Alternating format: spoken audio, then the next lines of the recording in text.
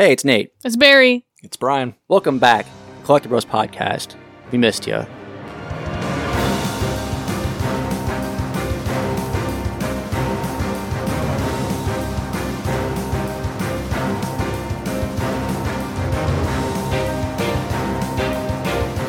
Here to talk about a challenging discussion today. We all picked a game we love. Just a couple games, some of us.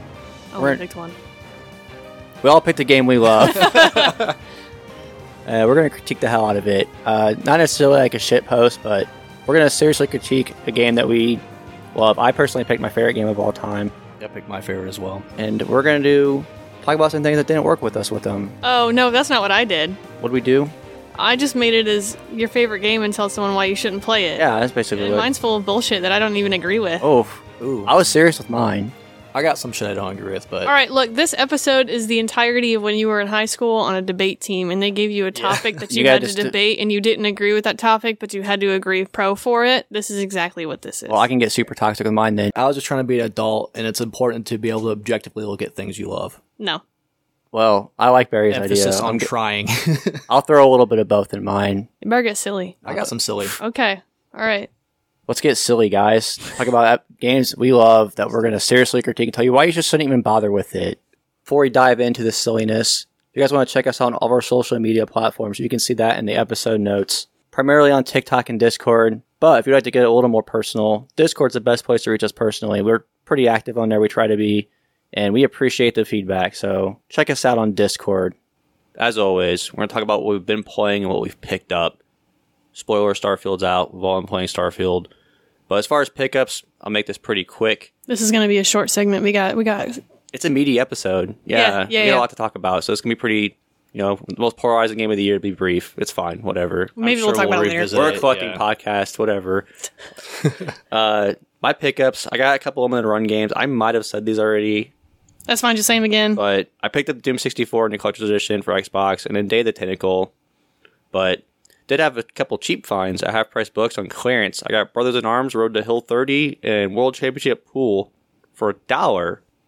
Sweet. Any complete box, and they're minty boys. Like, they still have like the stickers on them and stuff. So anytime you get a game for $1, pick it up. All right, I will now begin to give the briefest possible. Give me your pros and cons. Analysis of Starfield. Okay, obviously you guys know I'm a Bethesda fan. Like, it's unbiased, unabashed Bethesda fan. Unbiased Bethesda fan. Spencer Bees. I love Starfield. It's got problems, yes. I'm not going to say it acts like it doesn't. It's everything I wanted. I'm getting everything I enjoyed. It feels a lot like Morrowind in space to me in a lot of ways I wasn't expecting. There is a lot of jump in this world, just walk around, good luck, figure it out yourself, which I wasn't expecting. I was really expecting to hold your hand similar to Skyrim. It feels like an older Bethesda game than me, which I'm really a fan of. Now, I think there are a couple similar to Morrowind. This episode's going to be about this, actually. It's funny how we're talking about this right now. But some of my biggest problems with Morrowind, I think, are like, how did we repeat this 20-something years later? Like, unforgivable there's not vehicles in this game. I think that's a design oversight that you just, I can't forgive you. Like, I don't care how big of a Todd Howard fan, more like Elder Scrolls fan, like, I cannot forgive that there's not vehicles in this game. I mean, this is a mistake you guys realized since Elder Scrolls 4 and said, sorry, we're not doing that again. And for some reason in this brand new game, we're going to sit there and have you just walk these gigantic planets with, to be frank, a lot of empty areas, which is another issue I have, which makes more sense for this game than if they do it for a future Elder Scrolls game with this random generation. But all the hand-built, handcrafted stuff that they took their time with, I would give like the highest marks you can give. This game's pretty amazing when it's handcrafted, the actual developed world. There is a real aspect of loneliness when you're out there just walking around on a moon trying to find a random-ass resource you don't necessarily even need to get a badge. It necessarily doesn't really do anything. So I think a lot of this game is making your own fun out of it, which we all kind of touch on our own parts of it, but I did complete the story already. I will say the New Game Plus is extraordinarily creative, how they implemented it. I think it's a huge mark that a lot of people, like the reviews and stuff, didn't actually get to. And it's a huge aspect of this game that will get talked about for future generations without spoiling anything. I think that was really creative. Overall, Bethesda's never really been known for their stories, honestly. Since Morrowind to me, that they've never really captured my attention with the story. But this one's good for them. I think if you compare it to other games, it's pretty lacking, but it's a nice little twist in there that I found narratively that was fun. The universe was interesting enough with like the lore and stuff. I just wish they would kind of expand upon it, and hopefully we get that in a future game. But overall, like, I get why people don't love this game. I'm not going to critique anyone for feeling differently than me. I'm personally really enjoying it. I'm about 80-something hours into it at this point. I did start playing it in early access. I think, as always, Bethesda side, like the faction quests are fantastic.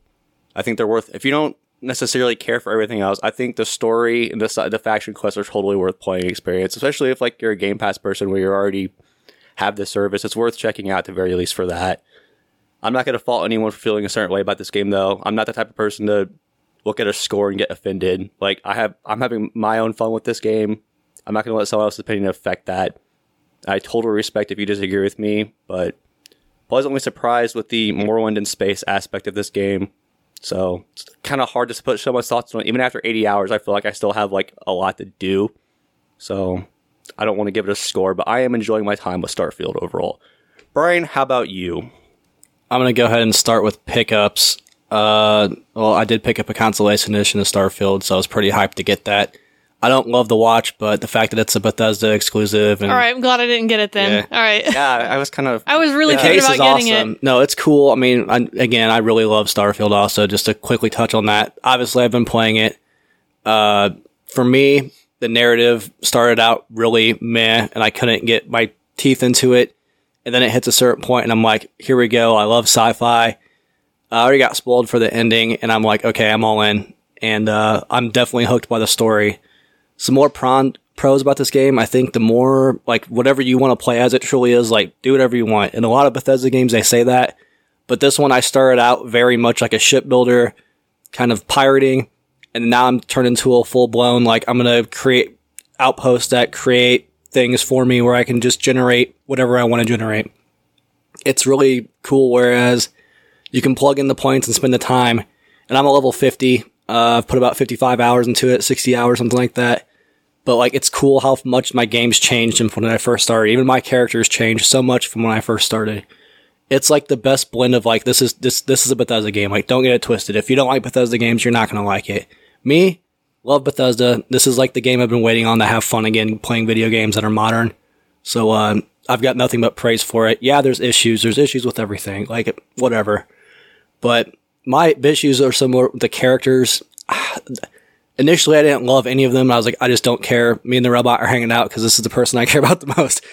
But they do get a little more interesting as it goes on. But then, really, by the end of the game, everything kind of gets wrapped up narratively where it's like, does any of this really matter anyway? And it kind of makes it awesome without spoiling it. Yeah, they do a really good job of putting the bow on the end of the story, and like everything that you have, positive or negative, kind of goes out the window in a great, really interesting way. Bethesda's never really been strong with characters. It's always like the world that's strong. Yeah, I think that trend continues. And like, yeah, I love sci-fi. I love outer space. Like, are you saying the ending is so good that no matter how you feel about the game, you're gonna like the ending? And you're going to think better of the you'll game? love it or hate it. There's no in between, I think. It's narrative. All that stuff kind of fits into the narrative. I don't want to spoil it for anybody, but they do a really good job of like making the narrative at the end of it matter. Yeah. And again, kind of not matter also in a weird way. Yeah. Have you both beaten the story? I've not. I just got spoiled. I have. Okay. I've beat it multiple times already, actually. So, as far as playing, it's funny. I actually I know Barry last time was cramming games in. I was too. Before Starfield came out, I was like, let me play a bunch of like bite-sized games. So I was playing a bunch of like Game Pass games that are leaving Game Pass, trying to get some gamer score because I knew I was going to get sucked into Starfield. I ended up playing Metal Hellsinger. That game was fun. It's a first-person rhythm shooter. So if you like rhythm games and you like first-person games, like check this game out. It's pretty interesting. You're a demon, you go to hell, kill demons, like story, whatever. That's not why you're playing it.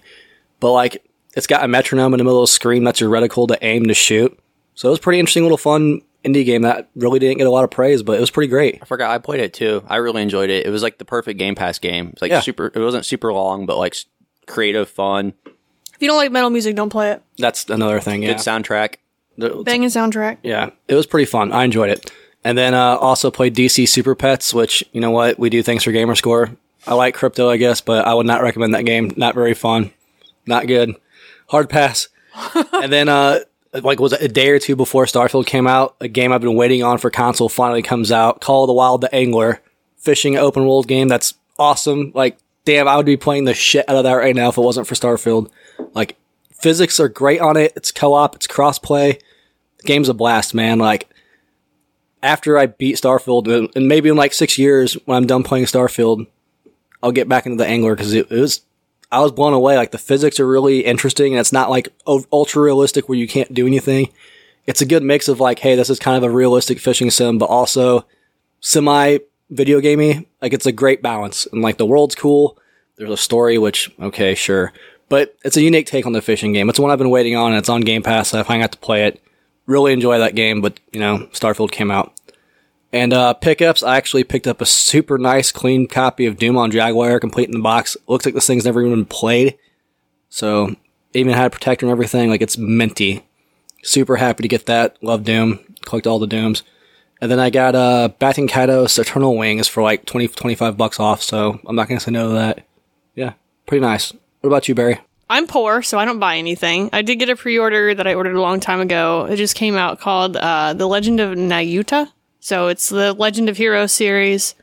I think it's a new spin-off. I'm not exactly sure. I just saw that it was available for pre-order and it was a Legend of, and I said, I give it to me. I don't read. As far as what I've been playing, it's definitely been Starfield, and I'm glad I didn't buy this game, and I'm disappointed that I got an Xbox to play this game, to be honest. The only thing at this point I'm looking forward to is like Fable, and I guess Elder Scrolls 6, since they pretty much confirmed there's not going to be on PlayStation. But I am glad I didn't buy the game outright and been out of $70, because like this game is not good, in my opinion. I'm having a horrible time with it. Not to mention, like, the amount of bugs and glitches I've encountered. Like, last night I played and had my game fully crashed twice, and then completely got stuck in an area because I was trying to exit, and then it would freeze on the loading screen and just wouldn't. I'd have to hard reset my Xbox to get it to work again. Characters clipping through walls. The amount of times I'm supposed to find somebody and they're not there, and then they just go through a wall and then they're there. It's like, it's just really frustrating, the amount of things I've had to deal with in playing this game. As far as pros, I do like, Nate mentioned the handcrafted worlds. I think they're good. All the generated stuff is so boring. It's the same outposts, it's the same rocks, it's the same flat hills. Like, there's no good variation. The one with the farm, while you're doing like the Freestar, I referenced this one, the Freestar Ranger with the farm and the canyons. Like, that was a really cool area, but everything outside of like handcrafted stuff where large quests are, extremely boring. I have no desire to explore them. On top of that, you're going to make me walk thousands of kilometers with no other way to like get there faster. Like a vehicle to sin. At all. The resourcing is so bland. And then like, I wanted to get into outposting because I was like, oh cool, I can make furniture. I just got the apartment in New Atlantis and decorate the inside. The outposts are useless. Like, what am I going to use all these resources for? I could just buy them from vendors. I have so much money. I have like 1.5 like million credits or something stupid. I don't know. So I'm just like, I have all this money. There's nothing to buy it on. There's no vendors with like good actual weapons. It wants you to either loot people, but all the loot's the same constantly. I just stopped picking up loot. I just pick up their credits and ammo. I don't pick up anything anymore. It's like, forget it. I'm not selling it. It's weighing me down. I gotta run everywhere. It's just stupid. So I stopped picking stuff up. The outposting, I'm trying to get into it just so I can unlock more of the decoration stuff, because I just want to decorate my little apartment. That's really it. The outposting with the connecting, it's really interesting in a mechanical way, but like there's nothing for me there. There's nothing for me at all. There's nothing for me on shipbuilding. I just got a suite, like if you do the Freestar Ranger faction quest, I got a sweet ship at the end. I just use that for everything. It has weapons on there that you need like level 4 skill to use or swap out. And I'm like, no, I'm just going to use these lasers, whatever. So I have a sweet ship. I don't need to buy a ship or like edit a ship or anything.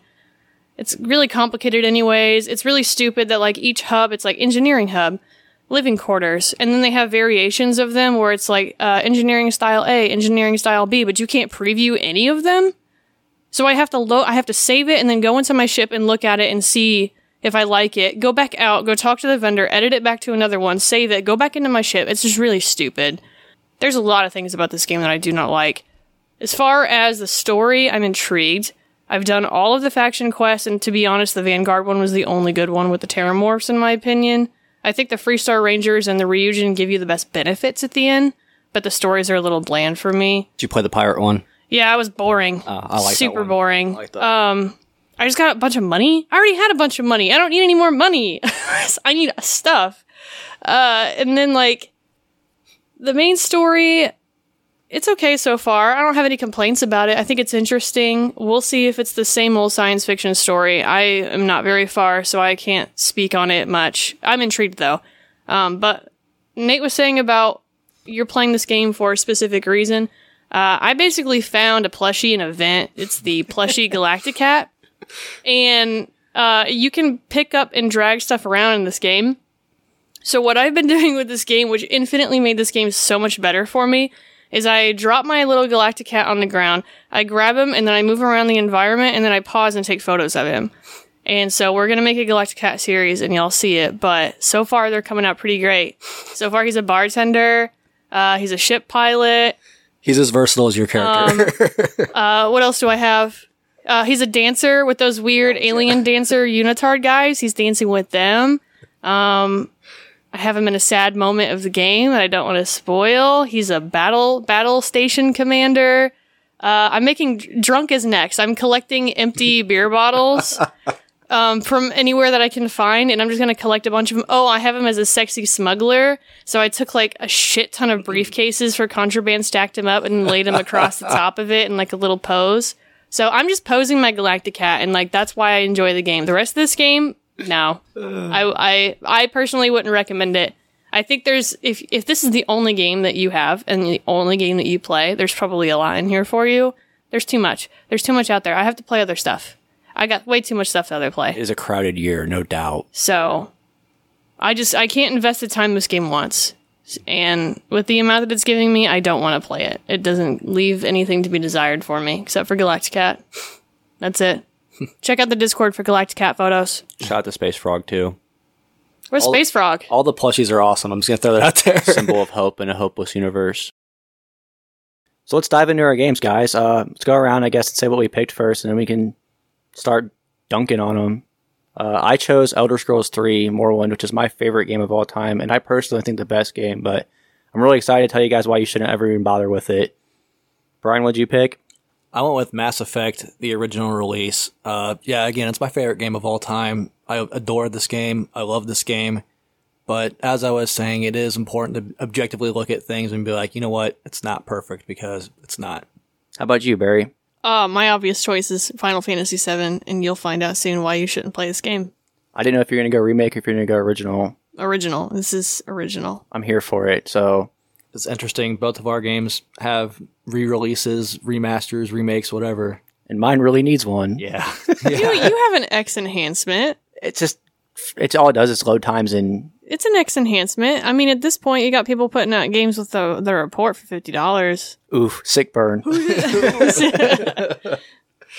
Guess I'll go first since it's my episode. I don't want to talk forever, though, but I'll go first. It's going to be a little bit of that with this episode, though, since we're giving reasons for our game. Something I'm actually really excited to mention about all three of these games. We've all three played all three of them, so we can all kind of chime in equally and trash them. Barry won't have to act too hard for more. I've only played Yeah. the PC version of Final Fantasy VII. I've played... Let me tell y'all about Okay, that. wait, what's the first big kind of like town you get to in Morrowind? The first big one, or the first town in With the general? river in between looks like garbage.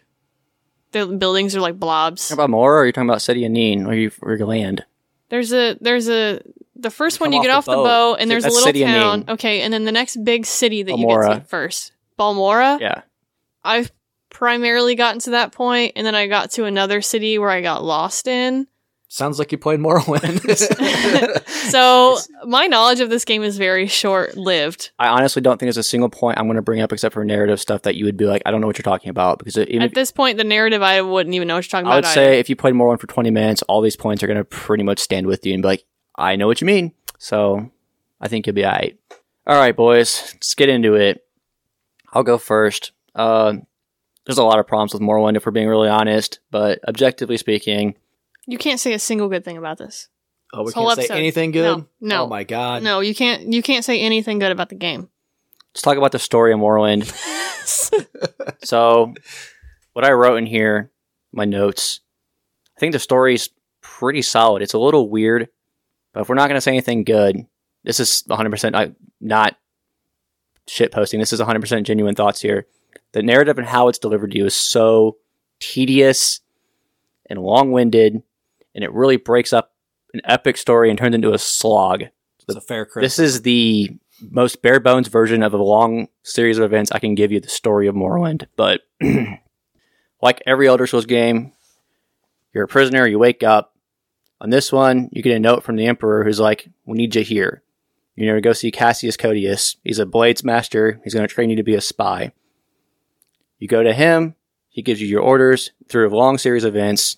He tells you that you fit the narrative to be a Neverine, whether you really are or not. You might be the reincarnated savior of the Dark Elves to topple Dagoth-Ur, who is basically resurrecting a cult to go against the Tribunal Council of Dark Elves. This is the very, very abridged version, so like no one come after me, because I know there's a lot more meat to the bone than that, but like this is the very, very abridged version. Through this series of events, you get to basically prove yourself to the Dumner that you are the Neverine by fulfilling the 7 prophecies. And you fill those out, you end up confronting Dagoth-Ur, you end up killing him after multiple tries. It's end of the story, basically. All right, here's how I saw the story. Prisoner on a boat. They said, we don't want to deal with your ass. Get off the boat. And then I just kind of went out in the world. That brings me kind of to my point. I was like, what's going on? Yeah, to piggyback on that point, kind of, Barry, this game does not force you to play the story. Single player RPG, story carries it. Very real criticism of this game is there's a catastrophic world event where there's these gods and you might be one of them, but the game doesn't care. Like, if you want to just be a dumbass that wanders around the whole time, you can be.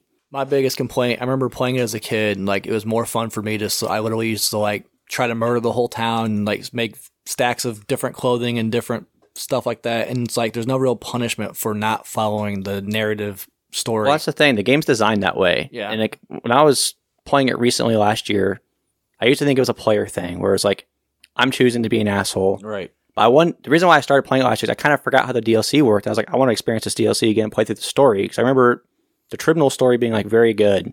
So I wanted to get to that. So I was trying to blow through the main story. There's times I had to literally level up, not like a speechcraft skill or like it was an overall level to be able to go just talk to somebody to advance the narrative. And I'm like, it's just this artificially extending gameplay. For an already long game. Right. And let's just talk about talking to people in general. So we're talking about narrative here. Does anybody here prefer reading tiny ass text instead of getting voice acting when people talk to you? Anybody? I hear crickets. Are you just talking about the dialogue? Yeah. Because I think, okay, maybe some people like this, and if you do like it, you can go read a real book in person. Well, there's but plenty like of those the in Morrowind, too. entirety of the lore of being in these stupid tiny books that you have to pick up and then just read text and text and text and text. I'm like, bro, I don't have time. I gotta go steal some ingots and put them in a bin in my house. Like, I'm not reading a book. So that's like one of my biggest complaints with the mainline games. Like ESO, I feel like I get so much more lore and stuff. I mean, they still got the books, right? But Yeah. I don't feel like it's as bad as like the main single player games. And Morrowind specifically is like they use books in Oblivion and Skyrim that are still from Morrowind because they're so chonky and meaty. But just interacting, this is the first Elder Scrolls game with voiced dialogue, but it's not actual like dialogue of them talking to you. It's just like every race has their own voice actor, and it's just like random phrases when they see you or when they're attacking you. If you go up and speak to them, if you're playing on Xbox, like I hope you got a big TV now. Modern consoles kind of fixed it, but back when it came out, impossible to read. Like this text was so microscopic. Yeah, I don't remember what I played it on initially. I remember I had a problem with another game. It was called Kingdom Under Fire, I think. Oh yeah, I like that game. But I remember renting that from GameFly and popping it in and getting it, and I played it on a little 27-inch like TV because that's what I had as a kid. Like that was my little TV, and I cannot read anything. UI, tutorials, nothing. And I feel like Morrowind was about the same. Oh, Like, it's incredibly impossible to play on a smaller screen unless you have mods. yeah, and that's the thing. Everyone's quick solution to every...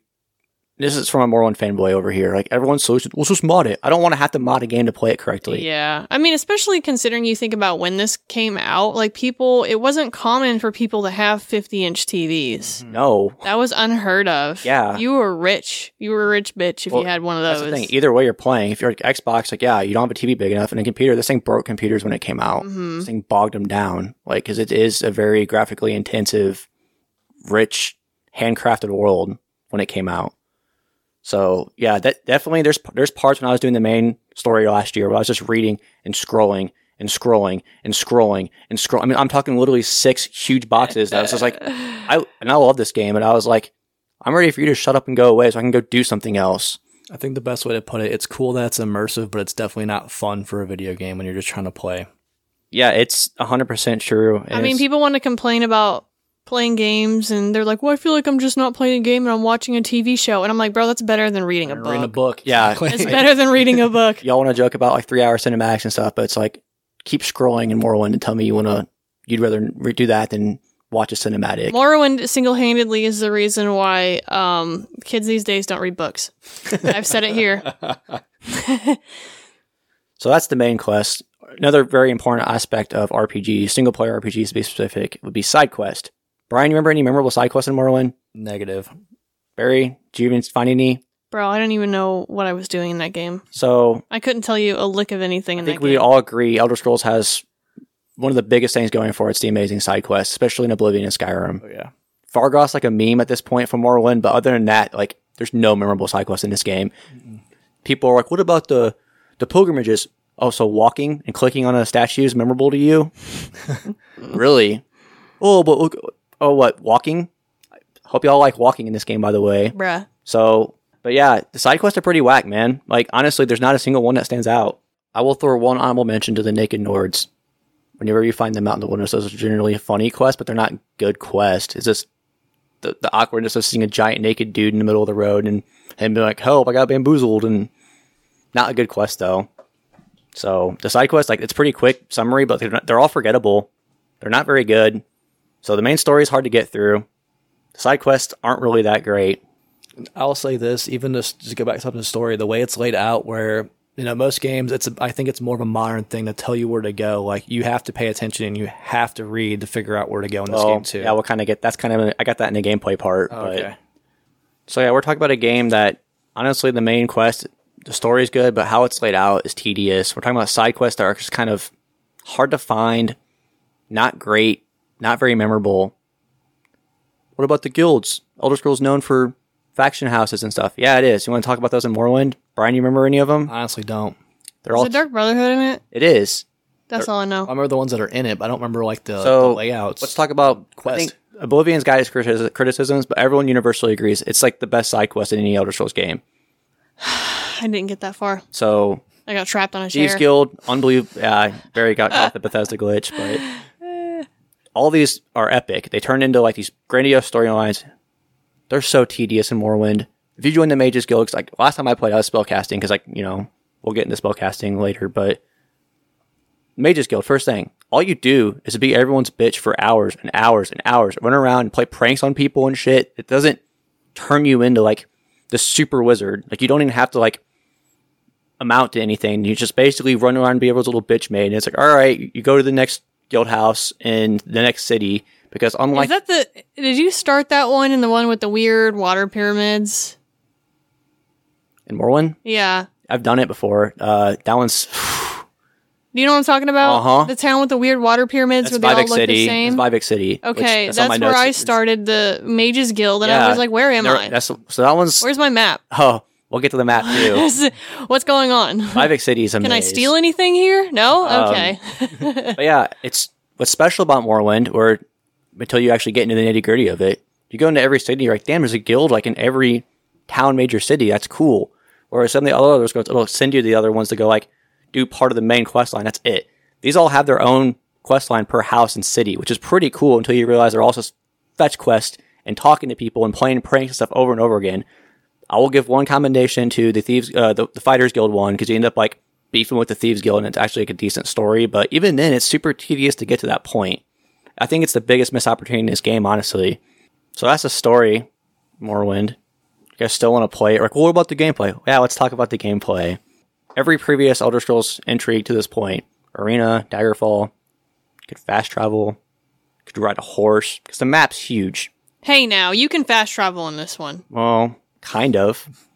It's a taxi service. It's not even for anything. The Silt Striders. I guess. I never was able to use them because I So- didn't know how.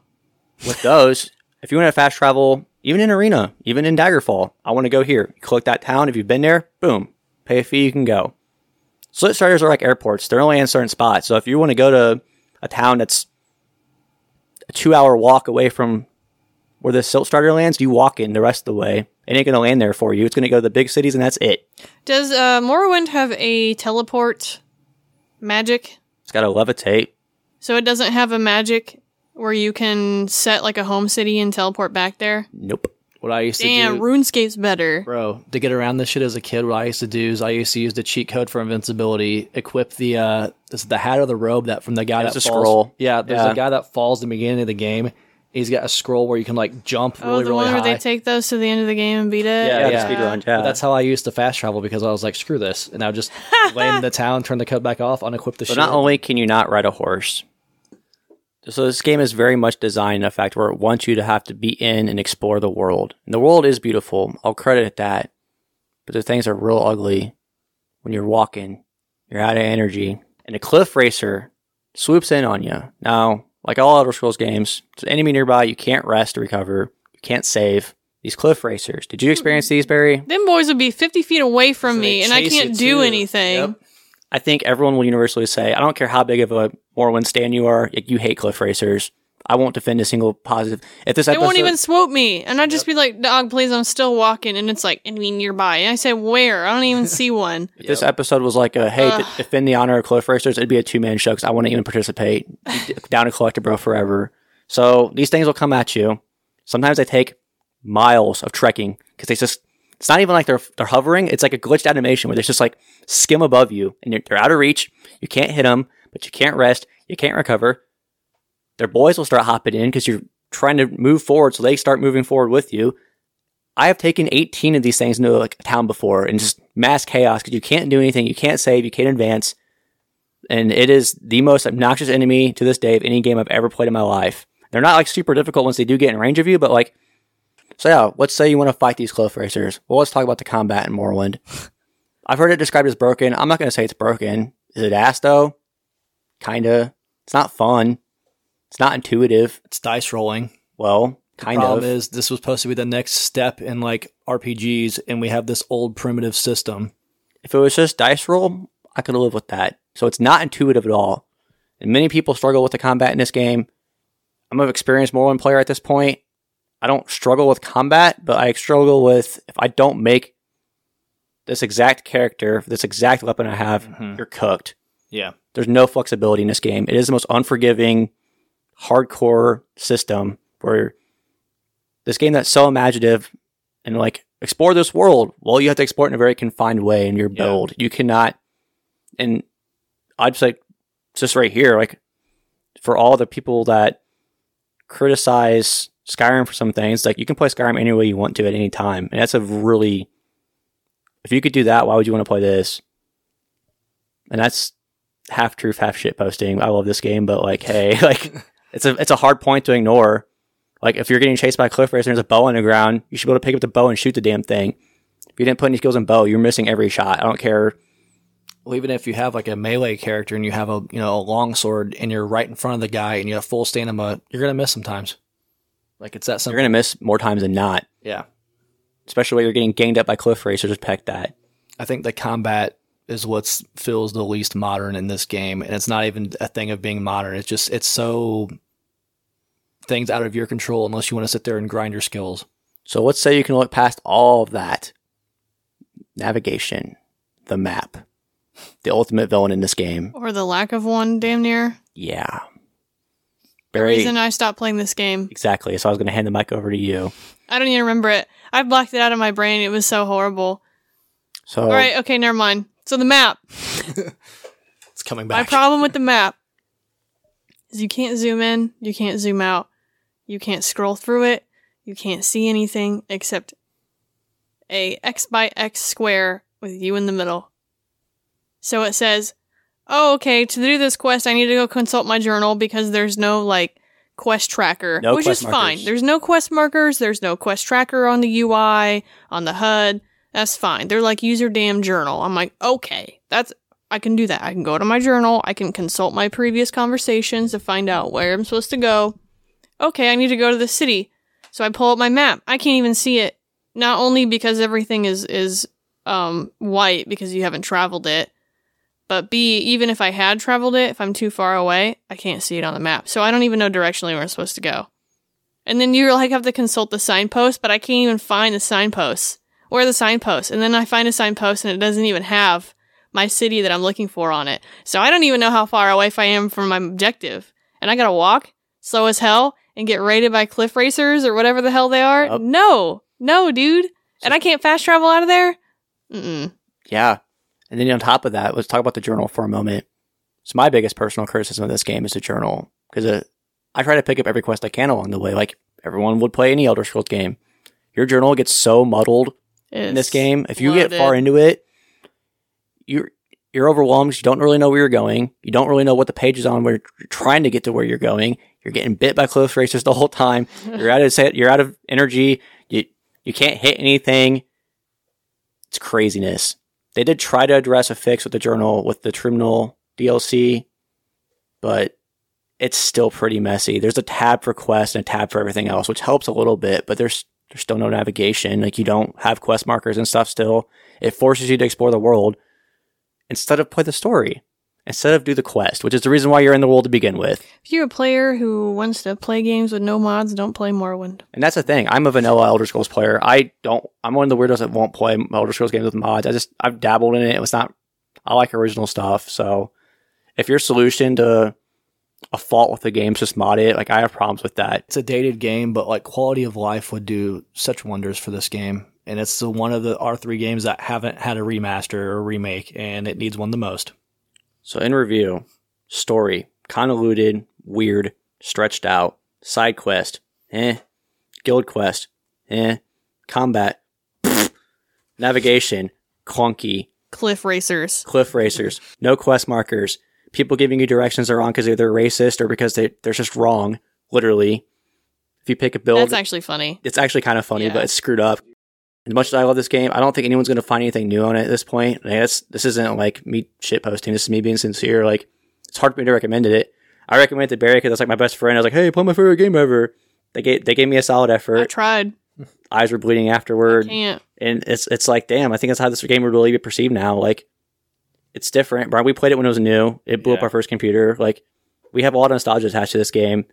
Nowadays, like, I think people, and this will probably be consistent with a lot of the other things that we might bring up with other games, but I think people complain about how nobody wants to play old games because we've been spoon-fed quality of life. yeah. But why would I choose to suffer Yeah. when I've played better? Why would I do that? Why? No. Oh, you gotta appreciate your roots. All right, give me a map that zooms in and out. It's not hard. I think people get quality of life confused with like the easy way out or however you want to word it. But like you're saying, it is difficult to go back. I love this game too, but like when you have, boxed potatoes versus handmade mashed potatoes that taste great, which one are you going to eat if you can? Like it's quality of life is not necessarily like ease of access. It's literally things that are, set as a standard now that need to be met. And this game doesn't have that. Yeah, I played it recently. Like I said, I played it early this year, late last year, and I have a bigger appreciation for it now playing it recently. But like, honestly, I couldn't recommend anyone going back and playing it. It's not an accessible game. It's not easy. It's not particularly a fun game either. Where I don't think anyone, people who don't like the type of game Skyrim can tell you it's a fun game. There's not a whole lot of fun going on. This game's pretty like depressing. The narrative's kind of crazy. All the glitchy clunkiness. It's hard for me to recommend anyone play it, honestly. And as much as it pains me to say that, don't play Morrowind, guys. Hey, Brian, what's tear apart Mass Effect now? Yeah, boy. Well, just to be clear, this is my favorite game ever made. I love this game and adore this game more than just, story, gameplay, the typical things you review a game. I've got very sentimental attachment to this game. That being said, it's got issues. Let's just jump into the story. I think it was revolutionary for the time. Obviously, now a lot of modern action RPGs kind of take the narrative, the way they explain the narrative, as Mass Effect's like the granddaddy of doing it in a modern era. However, the story's kind of cliched nowadays. I remember when I first played it, like, one of the reasons why I love this game is, like, it's the moment when they reveal the big spoiler if you haven't played it. It's like a, 10, 15-year-old game. Spoiler cast. Yeah. There's Spoiler, here's multiple your ways chance to play it. Here's your chance to back out. Yeah. All right. But the big reveal's like, hey, civilization's been reset so many times, and there's these things that come down and destroys. I remember I just sat with my jaw on the floor, like, blown away. And it's literally the one moment if I could replay a game and just relive that'd be it, seriously.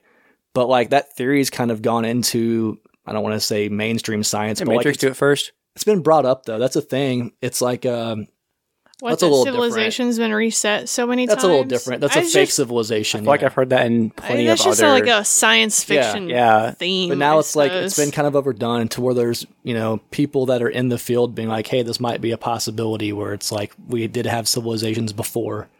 So it's kind of like an outdated thing now. Revolutionary for the time, sure, but now it's kind of like cliche sci-fi, which this game kind of has, honestly. It's like the things you don't love about Star Trek and the things you don't love about Star Wars, this does. You don't like the politics in Star Wars? Well, guess what? This game is all politics, bro. You don't like the episodes of Star Trek where they don't trek and you're supposed to explore shit? Well, guess what? That happens a lot in this game. It's weird how much they take from both like beloved Star series, and they take the things that people don't love. And it's kind of just a weird observation. Even like the crew, like that's what everyone's like, oh, Star Trek, it's the crew. Yeah, you have some great crewmates. Some of the best in gaming, honestly. I think it's some of the best companions, but the ones that are bad, they're bad. Like, there's people that, there's a choice you have to make between two characters, or one has to die, and like, they're going to die. People the are discourse to this day of who the right choice is still prevalent. Bro, right. Everybody knows we kill Ashley, but for some reason, y'all out there being like, no, kill Kaidan, save Ashley. And I'm like, so okay, my argument's that even if you're looking ahead at Mass Effect 3, where Ashley is she's still a horrible person, but she's a lot more likable than in the first game. Like, no one's shedding tears over Kaidan, Mr. Headache, you know what I mean? Like, nobody's shedding tears. Wishing they could just select both and get on with my life. It's supposed to be this big epic choice. I know, just push them both in the nuke and be like, I don't have to deal with either of you. So like, why wasn't that the renegade Ultimate choice? Renegade, Exactly. right? Like, I'm sure you'll I'm the commander, I need to get out of here. I'm sure you'll get to it, but like the lack of actual applicable renegade choices, that should have been one where I say, forget both of you, you both can die, suckers. The thing is with this game, the big selling points, like, your choices matter. And like, yeah, you don't have this character for the other games in the series, and that's like the first like heavy-handed choice where a big implication's gonna come, but like, is it really that big of an implication losing the shittiest character in the franchise? Because we're all gonna pick Ashley because she's a racist. But anyway, or it's funny if we're just like, do we pick Tali or do we pick Garrus? Arguably the two best companions in the entire turn that series. game off. Turn the game off. All right, like you gave us the two whiteiest of white breads characters in looks and personality to kill off. Yeah. There's no real like. I remember sitting there playing that game for the first time. When you play it for the first time, you don't initially realize that one of them's going to die, at least for me. So they were like, okay, someone needs to go do that and someone needs to like do this. I said, okay, well, this makes sense for this person to go do whatever. So I don't remember who I sent to go blow up. And the cutscene happens and they die. And I was like, oh, so I reloaded it and I got to the screen where I had to pick, because I knew at that point one of them was going to die, because I've already killed both of them and save scummed it. So I'm just sitting there staring at it, and I couldn't make a choice because, like, I couldn't decide who I disliked the most. Yeah, exactly. It wasn't like, oh man, what are the great like glowing, like, characteristics of this character that I want to save and talk to. Like, I avoided them like the plague. Like, even it was a hard choice because I couldn't figure out who I disliked the most. Yeah, that's the thing. Even other BioWare games, like in Dragon Age, when it's like, hey, you pick, and if you like Logan stays, King Kaelin's going to leave, or you pick Kaelin and Logan has to die. It's like, damn, I got to sit here and think about this for a minute. That's like heavy. This one was definitely just like, And the thing is, my I can biggest decide who I hate more. my biggest beefs. This is the first Big one, yeah. ultimate choice, and it sets the standard for the rest of the game's choices, which we'll get to. Interesting observation, really quick, where Fable gets universally panned for part of it because the mouthpiece that was behind Fable, but it gets panned for like the choices not really mounting anything other than your physical appearance. Like this game doesn't really have the same. It's got the same problem. Like the choices don't really. I don't hear it get universally panned for it though. How much time did you spend with 3? For just the first game, no. If Right. you take it out of context of the series, Sure, no. right. Sure. You put it in the context of what they promised us. Which I feel like you yes. kind of have to with this game since it does load into other games. You know what I mean? So I don't feel like it's an unfair thing to do to like talk about 3 and 2 a little bit. Yeah, which I mean, I've got that on here for sure because it's definitely a point of criticism that's 100% valid. Point A, don't start this game because you will waste hours and not get an ultimate payoff in the end. We're jumping ahead. But yeah, for me, the big emotional sticking point, it's not there. And it's like, yeah, you're losing one of your companions that you've had with Ashley damn near since the beginning of the game, but it doesn't have a lot of thump to it. And it kind of sets the tone going forward for most of the decisions you have to make, especially in this first game, minus, 1 or 2. There's not a lot of impact on your choices. And yeah, we obviously just touched on it a little bit.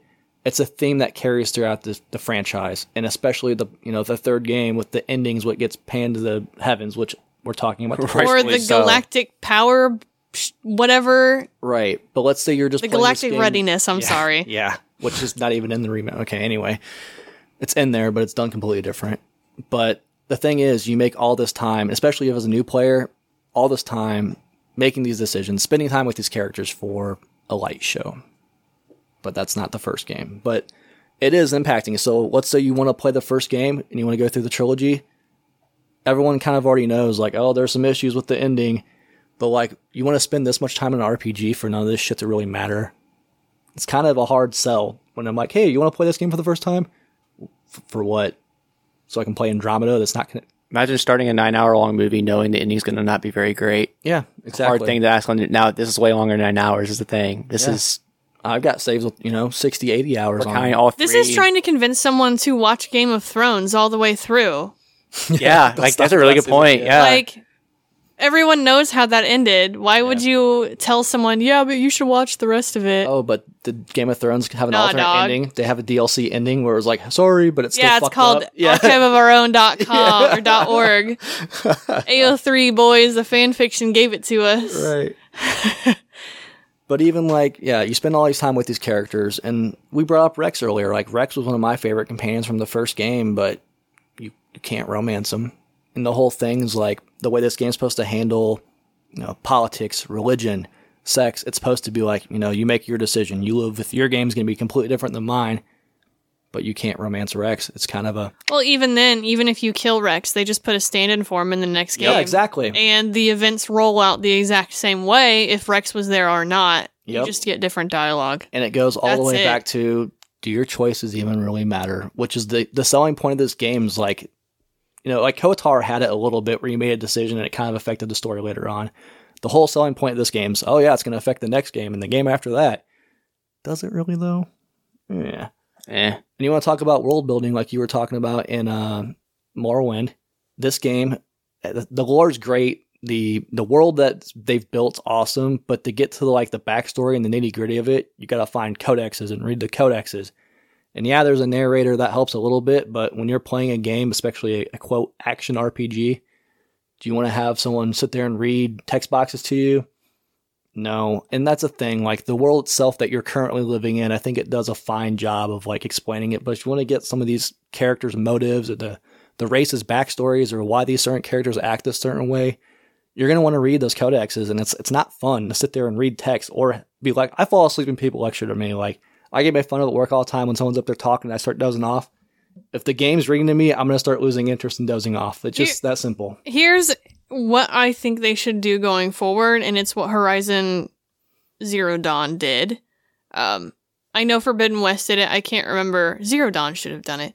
But you pick up those journal entries, you pick up those diaries, you pick up those codexes, and they're short snippets, but it autoplays. So someone's voicing that diary entry while you're like exploring the rest of the world. You don't have to stop what you're doing to read text. It'll read it for you. You can do it in gameplay. So every single time I'm picking something up, like I'm playing it because I'm like, cool, I can listen to this and play a game. Exactly. Like, Bioshock's gamers are multitaskers to a core. Like we look at efficiency and how much we can do in a certain amount of time. And you're going to make us stop and read a book? Especially our crusty old asses. We got shit to do. So like, I got so many games to play. I don't have time to read your 10,000 volumes of lore. Every game that does that does do a great job of building the world while you're experiencing the world too. Like Bioshock's another really good example of like finding those audio logs. Like you pick them up, they play while you're still playing. There's no hesitation. And that's the thing. You're not going to miss anything because the game's so big while you're doing this. Like, imagine how helpful it would have been to be able to listen to the codexes when you're exploring the planets. The actual thing it's talking about. It's like a guided tour almost. It does that sometimes, but 99% of them, Yeah, and that would have gone a long way with this game because it is a really rich world, but if you don't dig, you just see the surface level of it. Also, we brought up work a little bit. How do you guys feel like about getting yelled at by your boss constantly? Because that's a huge issue I have with this game. You're supposed to be like the first human specter. You don't take any orders from anybody. You're your own boss. But you just constantly get belittled for every decision you make with no input whatsoever. The game where it's like you're supposed to make decisions and you get belittled for it constantly, and especially in this first game. The first game horrible, bad about it. Again, the whole selling point of this game is like make your own decisions, but you get criticized every time you do, no matter what. And it's like, what am I doing wrong? Especially most of them in this one, it's not even like your fault. It's just part of the story narrative playing out. And it's like you're still getting bitched at for it. So the first game is the most atrocious at this, and it's literally like, even if spoiler, you let the council die, it's almost the way it's like, God, at least I got him to shut up. Like, why would I let the council live? Yeah, right. That's the thing. So you're making the good guy decisions, the Paragon decisions. Y'all shitted on me the whole time. Yeah. Why would I sacrifice the rest of the fleet to save 4 your stupid asses? After you save the world, they're still like, well, That's true. Yeah, they imprison you. Yeah, you get imprisoned. You get docked. You're like, yep, you can't. You're shut down. For what? Saving you guys? You let our office blow up. Oh, my bad. Like, God. It's so crazy. Like, your boy's the one that blew up the office. Like, what are you talking about? The guy you guys appointed as a Spectre. Like, I say it kind of tongue in cheek, but from like a gameplay perspective, where it's like you need to make your choices, you need to live with your choices, and then you immediately get criticized every single time because the council's involved with all the story, like the main story. They criticize you, even the side quests, though. They do it too in the side quests, like when you shut down the rogue eye on the moon, and they're like, oh, that was our side experiment. Why'd you do that? I'm a Spectre. I can do whatever I want. You've already established that in the lore, but they still yell at you. But then you have, Saren, the enemy of the game, who's also a Spectre, doing his own thing. And their argument the whole time is, well, he's a Spectre. So which one is it? Like, but that's the thing. The reason why they get behind it. Have your cake and eat it, bruh. Yeah, literally. But it's racism in the game also. Like, the rest of the aliens don't like the humans. So, like, yeah, you're experiencing the whole time, but... I mean, this is just space racism, a love story. Yeah, it is. Especially the first game, good God. Racism to space racism. I mean, at this point, like, science fiction is synonymous with space racism. Yeah. Like, you cannot have a space setting without having racism of any kind. Spacism. And it's always... yeah. I can't even think of a single thing that, like, doesn't have it as Asteroids. a core like point. Yeah. That's just a story, just kind of some beats, some funny ones, some serious ones. My biggest issue with the story is like, they literally tell you, you make your choices. They make you a Spectre, and it's like they don't really want to, but they realize it's the right thing to do, and they still criticize you the whole time for every decision you make. It literally goes against the core of the game. But let's jump into the gameplay. Side quest, again, there's no real memorable ones. There's one or two, but most of them are fetch quests. You go to a barren planet when you're driving this. I love the Mako, but I get... Oh, the Mako's awful. Going back and playing it, it feels very dated. The community is so divided on the Mako. Bro, I cannot believe they changed the controls on the Legacy version. Like, forget it, bro. You know how much time I spent learning these controls and getting this thing to jump over missiles and hover over missiles? Like, no, give that back to me. But yeah, the fact that they actually changed it in the remaster should tell you everything you know about the actual controls of the Mako. But anyways, you're going on these barren planets, you go find an item, you push A on it, they tell you great job, and that's pretty much the extent of 99% of the side quests in this game. I mean, you had a couple sandworms and some bases you had to, like, every once in a while you'll go kill some bases with some rogue Geth or something, but there's not a lot of meat on the bones for the side quests. And the game that's about like exploration, doing what you want to do because you're a Spectre, even though you'll get yelled at for it. It just kind of goes against the core aspect of the game again. Planet exploration is really not worth your time. And they did a better job of like updating that in 2 and 3 where you need resources for certain things. But in this game, you can skip it. Like there's no actual need to do any of the side quests. It's not rewarding. There's no story elements. Even like the squad missions, they're not like they are in 2 and 3. There's the backbone's there, but it's missing some vertebrae. Actual gameplay itself, the combat, when you're clearing out these bases, that's the thing. So like it was the first time BioWare made like an in-game real-time action combat, but it's such a weird like amalgam of, yeah, we tried to make this cover shooter, but there's no like thumpiness to any of the shooting. The cover system's horrible. Like you literally sprint to something and you might kind of stick to a wall. It's not like Gears of War where it's very fluid and you more can like win back on N64. Yeah, kind of honestly. Clunky. All right, look, there is absolutely no reason in this game to play any other class other than Soldier and only use the sniper rifle. Yeah, the Black Widow. 100%. Every other gun is irrelevant, completely irrelevant. There's no ammo system. That's the heat clips, which they took out, which tells you everything. The first one was overheat. You can only shoot it so many times. You had to let it cool down. The second one actually brought in thermal clips, and you had to like collect them, and it made you have to use the other weapons. But like the first game, if you ain't using the sniper rifle, like you could. You're just trying to make it harder. On the lower difficulties, just whack them in the face. Yeah. I don't even use biotics. Biotics are doo-doo in the first game. Get in the cover, pop up, hit them in the head with the sniper rifle on the lower difficulties, and they're dead. You put this thing on insanity, and these guys are bullet sponges, and you just keep smacking them and smacking them and smacking them. There's no rewarding combat. Even the grenades, it's so awkward of a feature they end up taking out in the later games, where you throw a grenade and like you're supposed to detonate it. There's no real like impact. The combat's for an action RPG. The action is not great. Exactly. I've played far more egregious combat games, but for a shooting game, like it's not very smooth. And there's a reason why 2 kind of took the extra. Like that's the thing. Like I love the first game for the RPG elements, but there's a reason why they realized like, hey, this isn't working. We gotta change it up a little bit and make it more accessible. Well, even remember, when the remake / remaster or whatever you want to call it was, like 1 was the one that took them the most. It's the biggest pain in the ass for them to make because it has clunkiness. It's the oldest game, but also there's some clunk that's not just like aged clunk. Yeah, That was the first time BioWare did it, but it's like there was games out at the time where the shooting felt more rewarding. It felt more fluid. The shooting's just not rewarding, and the combat loop itself is not very fun, especially on the higher difficulties where you're just trying to melt people and just tear down a health bar is all it is. The enemies aren't smart. They'll stay behind cover. You can just keep popping them. You heal, you pop back up again. The cover system's total ass. It's not great. Also, the inventory system, it's cool because this is the one that's most like an RPG where you have, different armor and stuff that you can switch out, which they took out in later games, but I assume it's because this inventory system's so bad. If you pick up loot, which is just so much of it that you're going to turn into Medgel anyway, the loot's pretty pointless unless you grab your one item in the story that you're supposed to grab. But the menu, you just keep going left to right for minutes at a time sometimes trying to dismantle this shit. It's so pointless. Like, I appreciate them trying to make an RPG, but don't do it unless you're going to make an actual RPG. There are times where this game can't decide if it's going to like lean into more an RPG or lean into more of a shooting game, and it ends up kind of just being a half-assed both of them at times. And then lastly, just kind of a fun tongue-in-cheek one, the elevator load times. Like even on install the game on your 360 and play it, you just sit in these elevators for minutes at a time. Like it's horrible. What do you do to pass time? This came out what, 2007? 2010, 2009? What? First one? Yeah. No, it was like 2006 or 7. We did not have the Xbox 360 Slims until 2010. Uh-huh.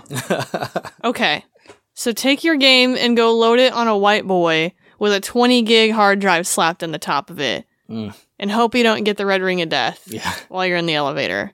That's the thing. If it was doing it in a combat environment where I had to do like AI and stuff like that, the elevators aren't, except for the end, they're not even taking place in like actual gameplay. Most of the time you're walking around, you're doing, quests, you're talking to people, and they did address it in the remaster where it was loading too fast and they get the team dialogue, they had to slow it down. They have a skip button that you can push. Like, that's the thing. I'm not going to say don't play this game. Don't play the original release. Like, the remaster, they address a lot of these quality of life issues. You just want, a lot of years of buildup of no payoff. Yeah, if you just would be disappointed, just skip to 3. Why torture yourself long term? Yeah, they'll just tell you what happened in the rest of it. It's fine. My biggest crime in this game, though. Yeah. Skip 1 and 3 and just play 2. I remember, like, I was shitty. I don't want to get off track, but, like, playing 3 for the first time, like, I just wasted years of my life. Dog, because I remember. there's no payoff. I was, like, seriously teary-eyed. I remember watching you, like, not rage, but, like, I was visibly more hurt. upset. You were, like, you were shook, Hurt dude. me in my soul. I love this I series. witnessed, like, because everything about it, but, like, these good were your games, right? Like, I watched you play them before I played them, but, like, I've experienced these games enough where I watched you, like, genuine heartbreak. Drop the controllers, like, are you kidding me? Yeah, when that kid popped up, I said, Star Child. So what? huh? And so the slow, like when you're playing Mass Effect no. 3 and that slow walk up of like a beaten, battered shepherd, like up to the beam, I'm like, man, this is it. Like, yo, we're here. And then it was like this kid was like, hey, you got 3 choices. It doesn't matter which one you pick because the ending's going to be the same. It's just going to be in a little different color. Or, you can go against the whole core value of the game where you combine the two, synthetic and the organics. But the whole thing of Mass Effect where they preach for you for literally, hundreds of hours for 3 games is that, like, you have to coexist. So, like, let's just pick the ending where we just combine them two and kind of just let bygones be got. It goes against the whole value of the game. The whole thing is, like, Shepard is literally the embodiment symbol of, like, hey, we're going to put our differences aside and make it work to come together and defeat the Reapers. And you just combine everybody, but people are literally making that the argument. But, like, the argument's, like, the only way they can still be alive and still use the, Mass Effect relays to travel through space as if they picked the merging ending. Yeah. But, like... Yeah. What? It literally goes against the whole purpose of the game of, like, everything about working together and saving the galaxy. Like, gotta get that cash cow with that Legacy Edition, boy. It almost makes me wonder if they're going to be like, that wasn't the ending. Let's say reboot it. Yeah. Maybe they're like, the Reapers want... Oh, dude, no, what's the one that everyone... They're going to reboot 3. I want to be Everybody mad. thought Shepard was dead in 3, right? Bro, Shepard did die in 2, so there's the theory that he's been indoctrinated the whole time. There is, he died in the yeah, first I one. It's all know in his that head, one, too. bro. That one's so stupid.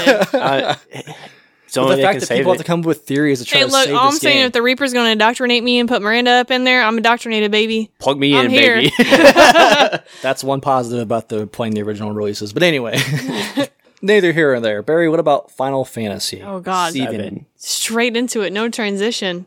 So, Final Swine. Fantasy VII came out a long time ago. We're talking about the original Final Fantasy VII on the PlayStation. Now, let's start this off with the story. Huh. If you enjoy not knowing what the hell you are doing, you can play this game. And I'll try to give it to you in a nutshell. Because sometimes when you play games, you can say, oh, hey, like, what's the general consensus of Mass Effect? Oh, you're a human soldier who's basically trying to save the world from ultimate annihilation from, like, aliens that come from outside of the universe. Okay. Not with this game. Alright, not with this game. There is no way to explain what this game is. Ultimately, you will play as this character named Cloud. Everyone's seen him. Little twink boy with the blonde hair and the big sword. He's a mercenary ex-soldier. We'll get to that part here. Soldier, all capitals. Not just like a soldier that fights, but it is like a title, first-class soldier, like the shebang. He is now protecting a group that is committing domestic terrorism as an environmental activist group. Okay. The secret base for their group is under the bar of his childhood crush, now turned adult hottie. The childhood girlfriend that you wanted is over here blowing up energy reactors in the name of let's save the planet. They're soaking up the Mako, the lifeblood. The reactor that you go to blows up very critically, and you fall down into the slums of this city on a pizza plate. All right, it's a giant pizza. That's a good way of putting it, yeah. You fall down into a church through the roof, and you meet this other girl. She ends up being the descendant of a race of people that are basically druids, okay? They can talk to the planet. They're like, oh man, I can hear the cries of the planet. She looks like a normal human being, and she doesn't have special powers, but, like, let's just say she can talk to ghosts. Like, that's basically what she does. Aerith. Now, Aerith's ex-boyfriend is also a soldier named Zack. First-class soldier. Ex-boyfriend because he's gone. He never came back to Midgar. Never came back. He dead. Alright. She sees a lot of similarities in Cloud and Zack and is like, okay. Sir, you kind of remind me of my ex-boyfriend here. He hasn't returned, and here you are. Maybe I'll move on now. In reality, Cloud never was a soldier, alright? He was too chicken shit and couldn't handle it. He was like a grunt, alright? He never was in the soldier. He wasn't third class. He wasn't second class. He wasn't first class. He never was soldier. He was a little grunt that went around with the soldiers. And he was with Zack. Zack is his friend. Zack dies in his arms, horribly, after a shootout, because he turns basically traitor in long stories of Crisis Core, which, you know what, you can't even understand the premise of this game without playing the other ones. So, like, if you can't... a billion years later, if you can't commit... Yeah, if you can't commit to playing this game and every subsequent side game, you're never going to understand the story. So he dies in Cloud's arms, while Cloud basically is mentally crippled because he was sitting inside of a Mako-filled tank of liquid that just liquefied his brain, and all he hears is Zack dying is basically saying, continue my legacy, Cloud. So now Cloud's, poisoned brain rebooted, and he assumed the identity of Zack in a fit of mental identity crisis. All right. It's like the issue of Spider-Man. Pretty straightforward, yeah. So, now let's bring in Sephiroth, all right? Sephiroth, the most iconic Final Fantasy villain of all time. Name me a bigger one. Can't. You really kind of can't. Like, Sephiroth is the Final Fantasy villain. I'd say villain for games. He's on that list. He's on... Anybody wants to talk about a big bad villain, like Sephiroth's on there. Nobody really kind of gets who this guy is, okay? He thinks he is a descendant of an ancient, the Cetra, the same people that Aerith is, named Jenova. And he thinks Jenova is his mother. Okay, we're kind of collecting some clues while we're playing this game. The clues don't make sense, but you know what? We're here for the payoff. Maybe it'll make sense at some point. Sephiroth's actually dead. So, what happened is Cloud ran him through a sword at one point, in his past, dumped his ass into a pit in a pool of the life stream in a reactor on another like a town, killed Sephiroth. But Sephiroth's mind and his will were so strong that he now lives inside of the life stream pool. And now imagine the life stream pool is like under the crust of the planet. There's like a swirling green mass of just liquid. Water. Yeah, it's like it's the well water of the ground, right? Sephiroth's so strong, his body died, but his mind like transcended Johnny Depp into the life stream pool. He's metachlorians, man. And now he lives inside of a life stream pool in a crater in the northern of the planet. And he controls Jenova, who spits out Sephiroth clones. Because Jenova is actually an alien. Came down from space to destroy the planet. And so, Cloud, and the connection here is Cloud was injected with Jenova cells. Because they were like, we want to make whatever she was. She was, Hojo was... I can't even explain to you Hojo and all this crazy other stuff. But Cloud has injected Jenova cells, and that's kind of how they make these soldiers, these like super soldiers, is through this program. He was a failure, essentially. So he's not a clone, but he's like very connected to Sephiroth. All right. So we've established that. We've got aliens, we've got dead guys who aren't actually dead, who don't have bodies, but they do have bodies. Cloud has a messed up identity. Cloud is Cloud, but not as Cloud. He's Zack, but Zack is Zack. Amnesia, of course. Yeah. No, not even amnesia. No, it's beyond amnesia. It's not like a medical Not thing. even It's amnesia. Like a fluid-induced thing. Just Out. Yeah. So now Sephiroth wants to blow up the planet and wipe out all the humans so he can become God and absorb the rest of the life stream. That's his ultimate goal. And he wants to do that with a meteor. Basically, the strongest magic of all of the universe. This meteor is like... I don't even understand what else the point of this magic would be other than like total annihilation. The only person that can stop him is Aerith, the last one of the ancients, the final one. That's the only person who can stop him. Because she has some special holy materia, which I don't even know if it was explained on why nobody else can use it. no. Because it's a little jewel. It's like a little golf ball size jewel that's materia. That's how, it's condensed Mako energy into a physical form, and that's how they channel magic, right? She has a holy materia. So she's the only person that can stop him. He just flies down from the sky and just lances her with his sword that's 20 feet long. Straight up lances her in front of you in a cutscene Nobody was prepared for it at this time. So she's dead. She's dead. But wait, she's not dead. Because she's actually in the live stream, just like Sephiroth. And what happens is at the end of the game, we kill Sephiroth, but it can't stop his meteor from essentially that's already crushing Midgar to a pulp with its gravity, because the gravity was so strong, Holy couldn't push it out by itself. That Aerith has to assume the powers of the live stream, shoots the live stream out of the planet like a geyser, and pushes this meteor back. And that's how we save everything.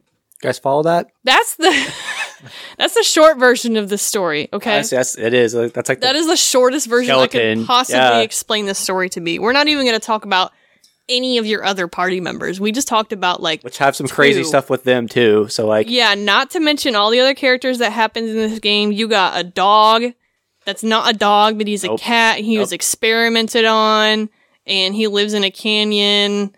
You got a dude who is the most unbearable man I could ever play in a game. His name is Sid. You've got a dude who's dead but not really dead, and he's been in stasis and acts like a vampire, but he's not a vampire. No. And the only way to get him is to play Sherlock Holmes in his haunted mansion, pick up some clues, and find out how to get to him. You've got a cat that has a giant doll as a robot that he rides around on. He's a spy. Like he double crosses you a lot. Least weird thing in the game, though, at this point. The fact that it's even in a nomination of being the least weird thing we've talked about so far. You got Barrett, who just, lost his arm, and instead of a prosthetic arm, he put a machine gun on it. Totally normal. Absolutely totally normal. And uses it for his domestic terrorism Save plots. the planet, bro. Let's use copper and lead. He's got to save the planet. You have, who am I missing? You have the other optional character, who is easier to get. I believe you only have to encounter her X amount of times in a random encounter and defeat her, and then she wants to follow you. It ultimately steals all your shit. Yep. And then you have to travel across the planet to an area where you aren't supposed to be anyways, because there's nothing out there that pertains to the story, to play her side quest in a Wutai for the Great War of Shinra versus Wutai that's never actually really addressed in the game. No. At all. To go get your stuff back. But you've got optional side characters that can't banter with the rest of the party because they're not written into the story, because if you don't have them, they're optional. So, yeah, they feel great to have because they don't talk to each other at all. They just talk to Cloud. And I don't even think Cloud responds to them, actually. I don't talk much. Say he's an emotional guy, so... Doesn't even cry when Aerith dies in his arms. Not to mention the fact that Cloud has a crisis with identity, but there are countless, endless flashback scenes. Oh, yeah. Calm is the worst. Calm is so boring. Nobody cares. The flashbacks, and then you'll get the ones where you'll travel to the same place, and it'll flash back in the same place that you're currently in to remind you, hey, do you remember that you were there in the past, and you saw this flashing cutscene previously in the game, but now we're going to flash it, and instead of Zack's head, it's going to have, or instead of Cloud's head, it's going to have Zack's head on it. You're going to have to watch it again. If you enjoy building up the best healer in the party for a long period of time, only for her to get nuked, and none of your other party members can compensate for the lack of healing, you can play this game. Or you can just say, forget her as a character, but you can't really forget her as a character because they put you in moments of the game where you have to have her in the party. There's 4 options. There's Cloud, Barrett, Tifa, and Aerith, and most of the time you are stuck with 3 of them, and a lot of the times it's Aerith, so you have to invest time into her. You can't just be like, okay, well, I know you're gonna die, I'm not gonna invest any time into you. Nah, fam, you've got to. Yep. And then you have to invest time in her because she is horribly weak. She gets very strong, especially with her magic, but, like, she is so weak in the beginning that you have to train her up in order to survive the game. So. Yeah, it's tedious because you know how it's going to end, and it's like, well, feels very pointless. Yep, she just gets stabbed, and you do burial at water pond in the middle of the mystic mushroom forest. So I was actually, I don't want to interject, but I remember one of my things as a kid even, and there's internet people bring it up all the times, why didn't they just use a Phoenix Down on her? Bro. But apparently there's a lore reason for it. I was just looking up on my phone. You can't use a Phoenix Down on her. They're talking about back in Final Fantasy V, they explain how you can't use it. It's for knocked out opponents instead of actually dead. But like, Why can't we use Phoenix Down on Aerith? First answer, because it wouldn't have worked. yeah, that's what I saw. Yeah. As a quick reminder, Final Fantasy uses a Phoenix Down and the Cure's knocked out or KO status in battle. You are not dead under this status, just incapacitated. As Aerith was very much dead after being impaled, it would have not worked. Like, what? It just doesn't go through. What are these people's skin made of, bro? But we have a revive spell in the game. Yep. It's literally called Revive, and the description, if I remember correctly, says revives a dead party member. It's just What? Not to mention that, I guess, like, I don't know, the only person that was apparently there at the time of death was Cloud. Yeah. And, you know, maybe the secret cheat code was to have the materia equipped to him at the time and he could have done it. Or, like, maybe he could have just, like, I don't know. How long do you have to be dead for Revive not to work on you anymore? here's my You're thing. gonna carry the body back and been like, yo, I need one of you guys to learn this. Like, go level up the materia. I have the materia. I got the materia. Go level it up, and then we're gonna revive her. And my thing is, look how many other characters in this game specifically, let's just take other Final Fantasy lore and shit out of it, have already died and are still around. Like, it's just a weird thing to be like, this one character who's the savior has to die. It's such a weird, like... And not even that. She dies in the pool. Her head scarf thing comes undone, and the materia just falls out and plops in the water. And nobody thinks to go into the water and grab that it. boy, yeah. And they're like, oh man, that's the materia that we needed. Like, Yep. oh, it's in the water now. We need to go down there and get it. Yeah. It's all right because she turns into water and saves the day at the end. Yeah, so. she turns into water and saves the day as a geyser. Moving on from that. I'm sorry. It's a lot to move on from. It's funny how it's literally probably the most iconic death in video games, but it could have been so easily avoided. Like, it could have been so easily. And she's kneeling praying. Like, she Yeah. knows she's gonna die, and she's like, that's fine, spear me. And it happens, and she's not like fighting back or anything. Does she die instantly? I don't remember. I don't think she's like stabbed. Bro, and she dead. dies instantly and Okay. slumps Yeah, she slumps just slumps over. Yeah. That's okay. She doesn't say anything. Yeah. She just kind of looks at Cloud and All just done. But the dude's like falling from super high in the sky Yeah, though. yeah. So it's like the Kong Pao He's movie where it's pile like driver with a sword. I'm coming, and it's like 3 minutes long of him running. It's like that. You could just look up and see like, oh crap, Sephiroth's got a sword and he's coming at me. I should probably sidestep here, but it's like I'm just gonna let it come. I always knew it was gonna be like this. Like, I'm assuming the explanation is Aerith knows that she can't stop the meteor as a person with just the magic, and in order to stop it properly, she has to become one with the life stream, which, like, fine, but I think that's an inferred thing never from the game and not even explained. yeah. After the fact.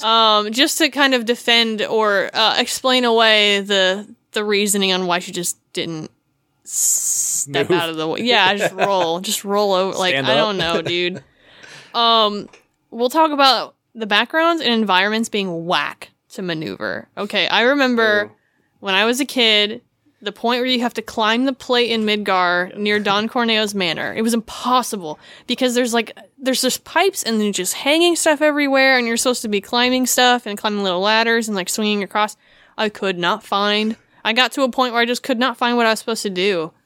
The environments are cool, but they're so flat in a way depth that it's is, like, weird really on 'em. yeah, it's really hard to figure out where you're supposed to go. There's another one where you're going through a construction zone in the slums and you have to cross a pipe that goes over a cliff to another cliff, but it looks like the pipe is slanted down to the ground, and you just like, you can't, but the pipe is actually slanted to the ground, but you think it's on the cliff. It doesn't make any sense, so people get stuck at that point because they're like, where am I supposed to go?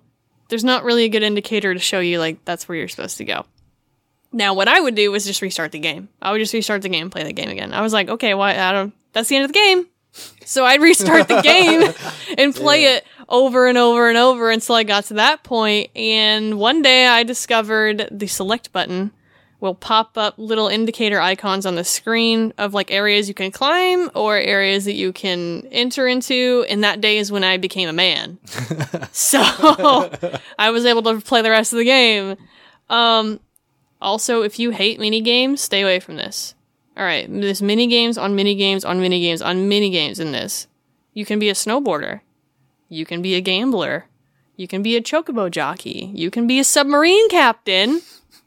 How timely. You can do a death race with motorcycles where you just slash other people with a sword riding a motorcycle. You can even be an archaeologist. You can dig up some stuff in the dirt. Because they're in their story. There's a lot of them that are part of the story. You have to play them.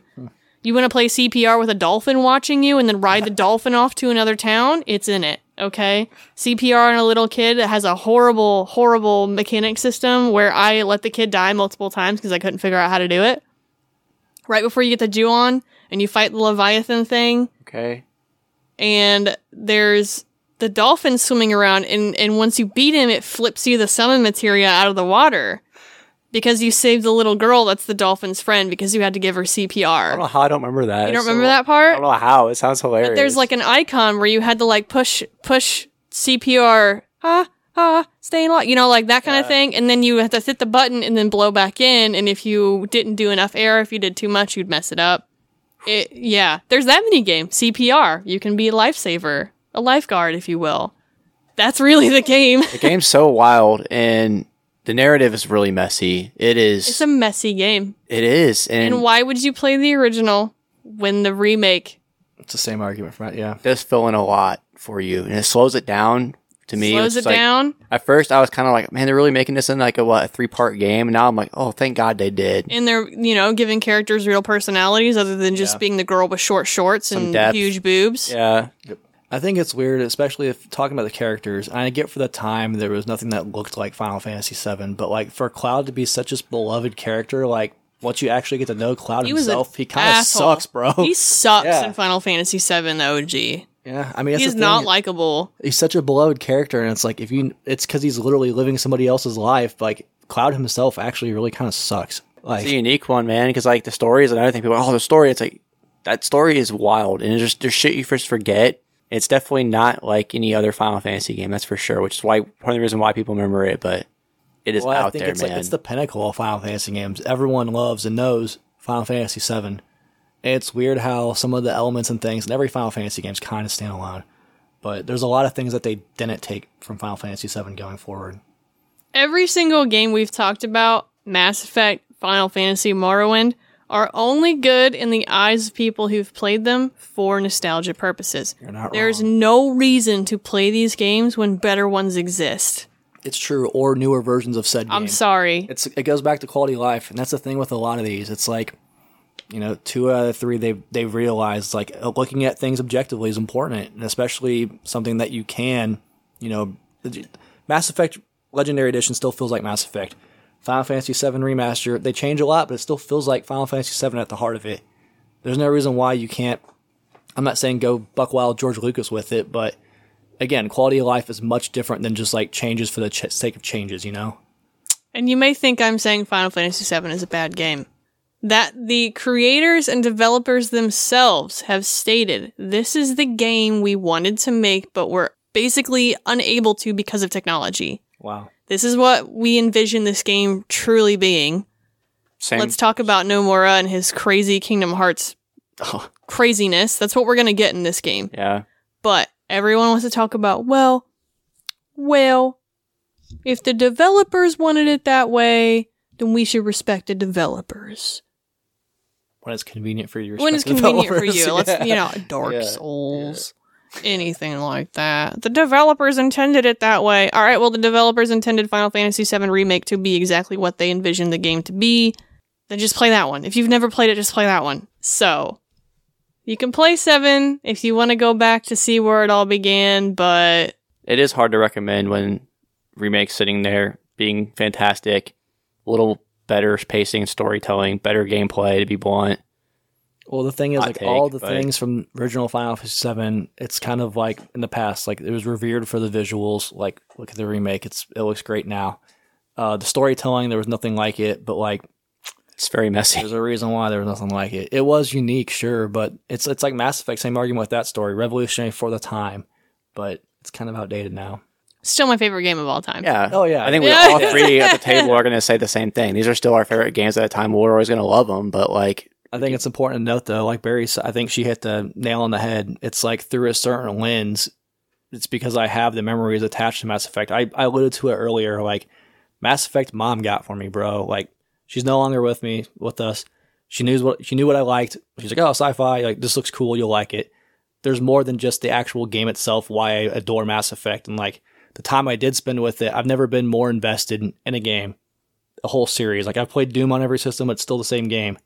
Mass Effect literally took 10 years of my life to get through it. You literally build time and relationships with these characters. But then again, there's flaws with these people and these characters and this storytelling in this game.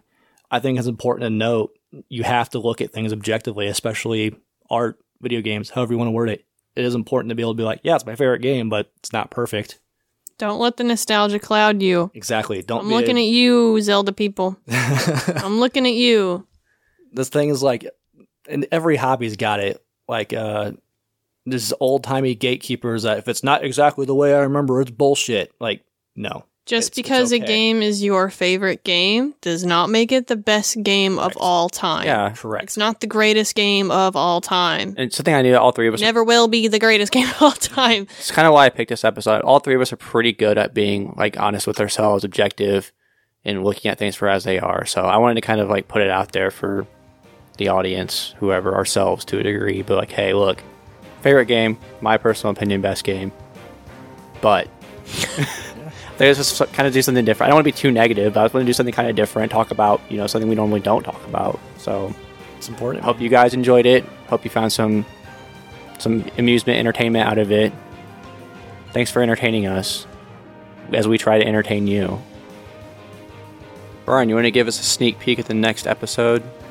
Yeah, I tried to pick something that we haven't had a game for the system yet, so I went with one of my favorite systems, underrated TurboGrafx-16 Classic, Splatterhouse. Fun times. Stop. Gotta leave it in there. There's gonna be like 4 people that know what it is, and it's gonna be hilarious. I'm excited to play Splatterhouse, excited to dive into it. Make sure you guys check that one out in our next episode of our Is It Worth It series. Splatterhouse and a TurboGrafx-16. Story time. So my story. Yeah, Brian, Yeah. why don't you tell us about Pit of Hell from the retail environment? So I wasn't at the game store that you guys worked at for the longest time, but I had a couple of good ones there. You could but say that. boy, I got some. You could just tell this story about how you weren't there anymore and they handed Barry a little... No, bro, I felt Post-it so- note. The one I sent her line a letter text. of resignation Yeah. email. Yeah. It was a Is it text, and I email? said you should probably email me. Yeah. I thought it was a Post-it note. No. Look, y'all were on your way out too, all right? But I have plenty of stories from my store, and good God, it's horrible because it wasn't even open a long time. So mind you, opening my store, still getting things on the inside. I'm like, hey, we're doing buys by appointment, so I can like literally work on the store and keep building the store, literally putting up slat wall and things like that. So this guy just like comes in, opens the door. I'm not even facing the counter. I'm like literally putting things away, but just slams this like dusty ass, dirty binder full of cards on the counter. And he's like, I need you to buy these. Not, hey, can you look at these? Just this dude's just making demands. Like, I need you to buy these. Like, all right, well, let me look what you have, whatever. It's a bunch of like Kiss, like the band Kiss cards. Okay. But the kicker is there's literally like, they must have been like a garbage bin because it had like brown sticky crap just all over them, covered. So I'm like, man, these are rough. Like, we do buy cards, but like, this isn't something we're interested in. Conditions, everything. Maybe I don't know shit about Kiss. Like, why would I know anything about Kiss? So I'm like, let me see if these are worth anything.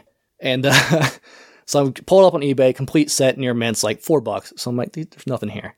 I'm like, let me keep flipping through this. Complete set near mint, $4. So it's like a bro. huge binder though. Like, I'm talking, this thing's filled to the brim. Like to a the point- 3-inch binder? Yeah, like with Yeah. the rings on it, to the point where all the cards on the inside towards the rings are just bent, destroyed, Yeah, from covered in up goop, against- whatever.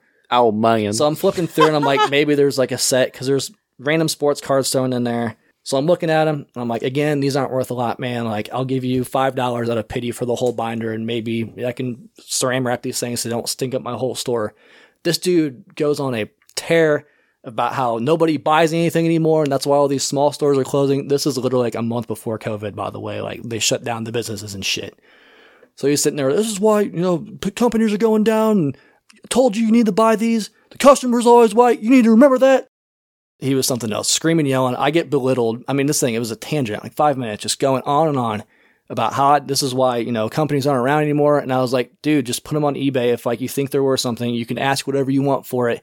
I tried being nice. I have to explain to him that I have to make money if I'm buying something, blah, blah, blah. So he's like, whatever, like, fuck you, blah, blah, blah. Goes away. Like 2-3 hours later, comes back with like an NES, a PlayStation, a dusty ass copy of Mario. I'm like, dude, like, do they work? Because I was like, I'm into video games clearly. And he's like, I haven't tried them. I'm like, dude, I don't know what to tell you. I'll untested everything. These things are disgusting. Like, I'll give you $5 because honestly, I was like, maybe I can have a buddy like draw on the shell and I can sell the shell. Like, but ended up buying it from him. Made his day. It's just a reminder. You gave him $5 and made his day. Yeah. The moral of the story is working retail. I don't miss people just like treating you like pure shit. Just be nice to other people, man. Like, end of the day, it's my business. So I could have treated you however I wanted, but like, I try to be a respectable human being. Treat others how you want to be treated. This is fifth circle of hell, anger. Because again, I'm a new business in like the area. I'm trying to be nice, respectful of people and shit. At least be a it good wasn't person. an insect colony. Like I said, we'll start with an easy one. But yeah, just man, I don't miss that shit. I don't miss being treated like shit for not buying your property that I don't have to buy. Last time, remember, it wasn't like I was mandated to buy your shit. Customer's always right, Brian. If you're gonna do coke, do the real stuff. All right. We ain't seen that since the 70s. Yeah, it's hard to find good coke. Yeah, nowadays. man. You can't even get to... Thanks for listening. See ya. Collector Bros out. Bye.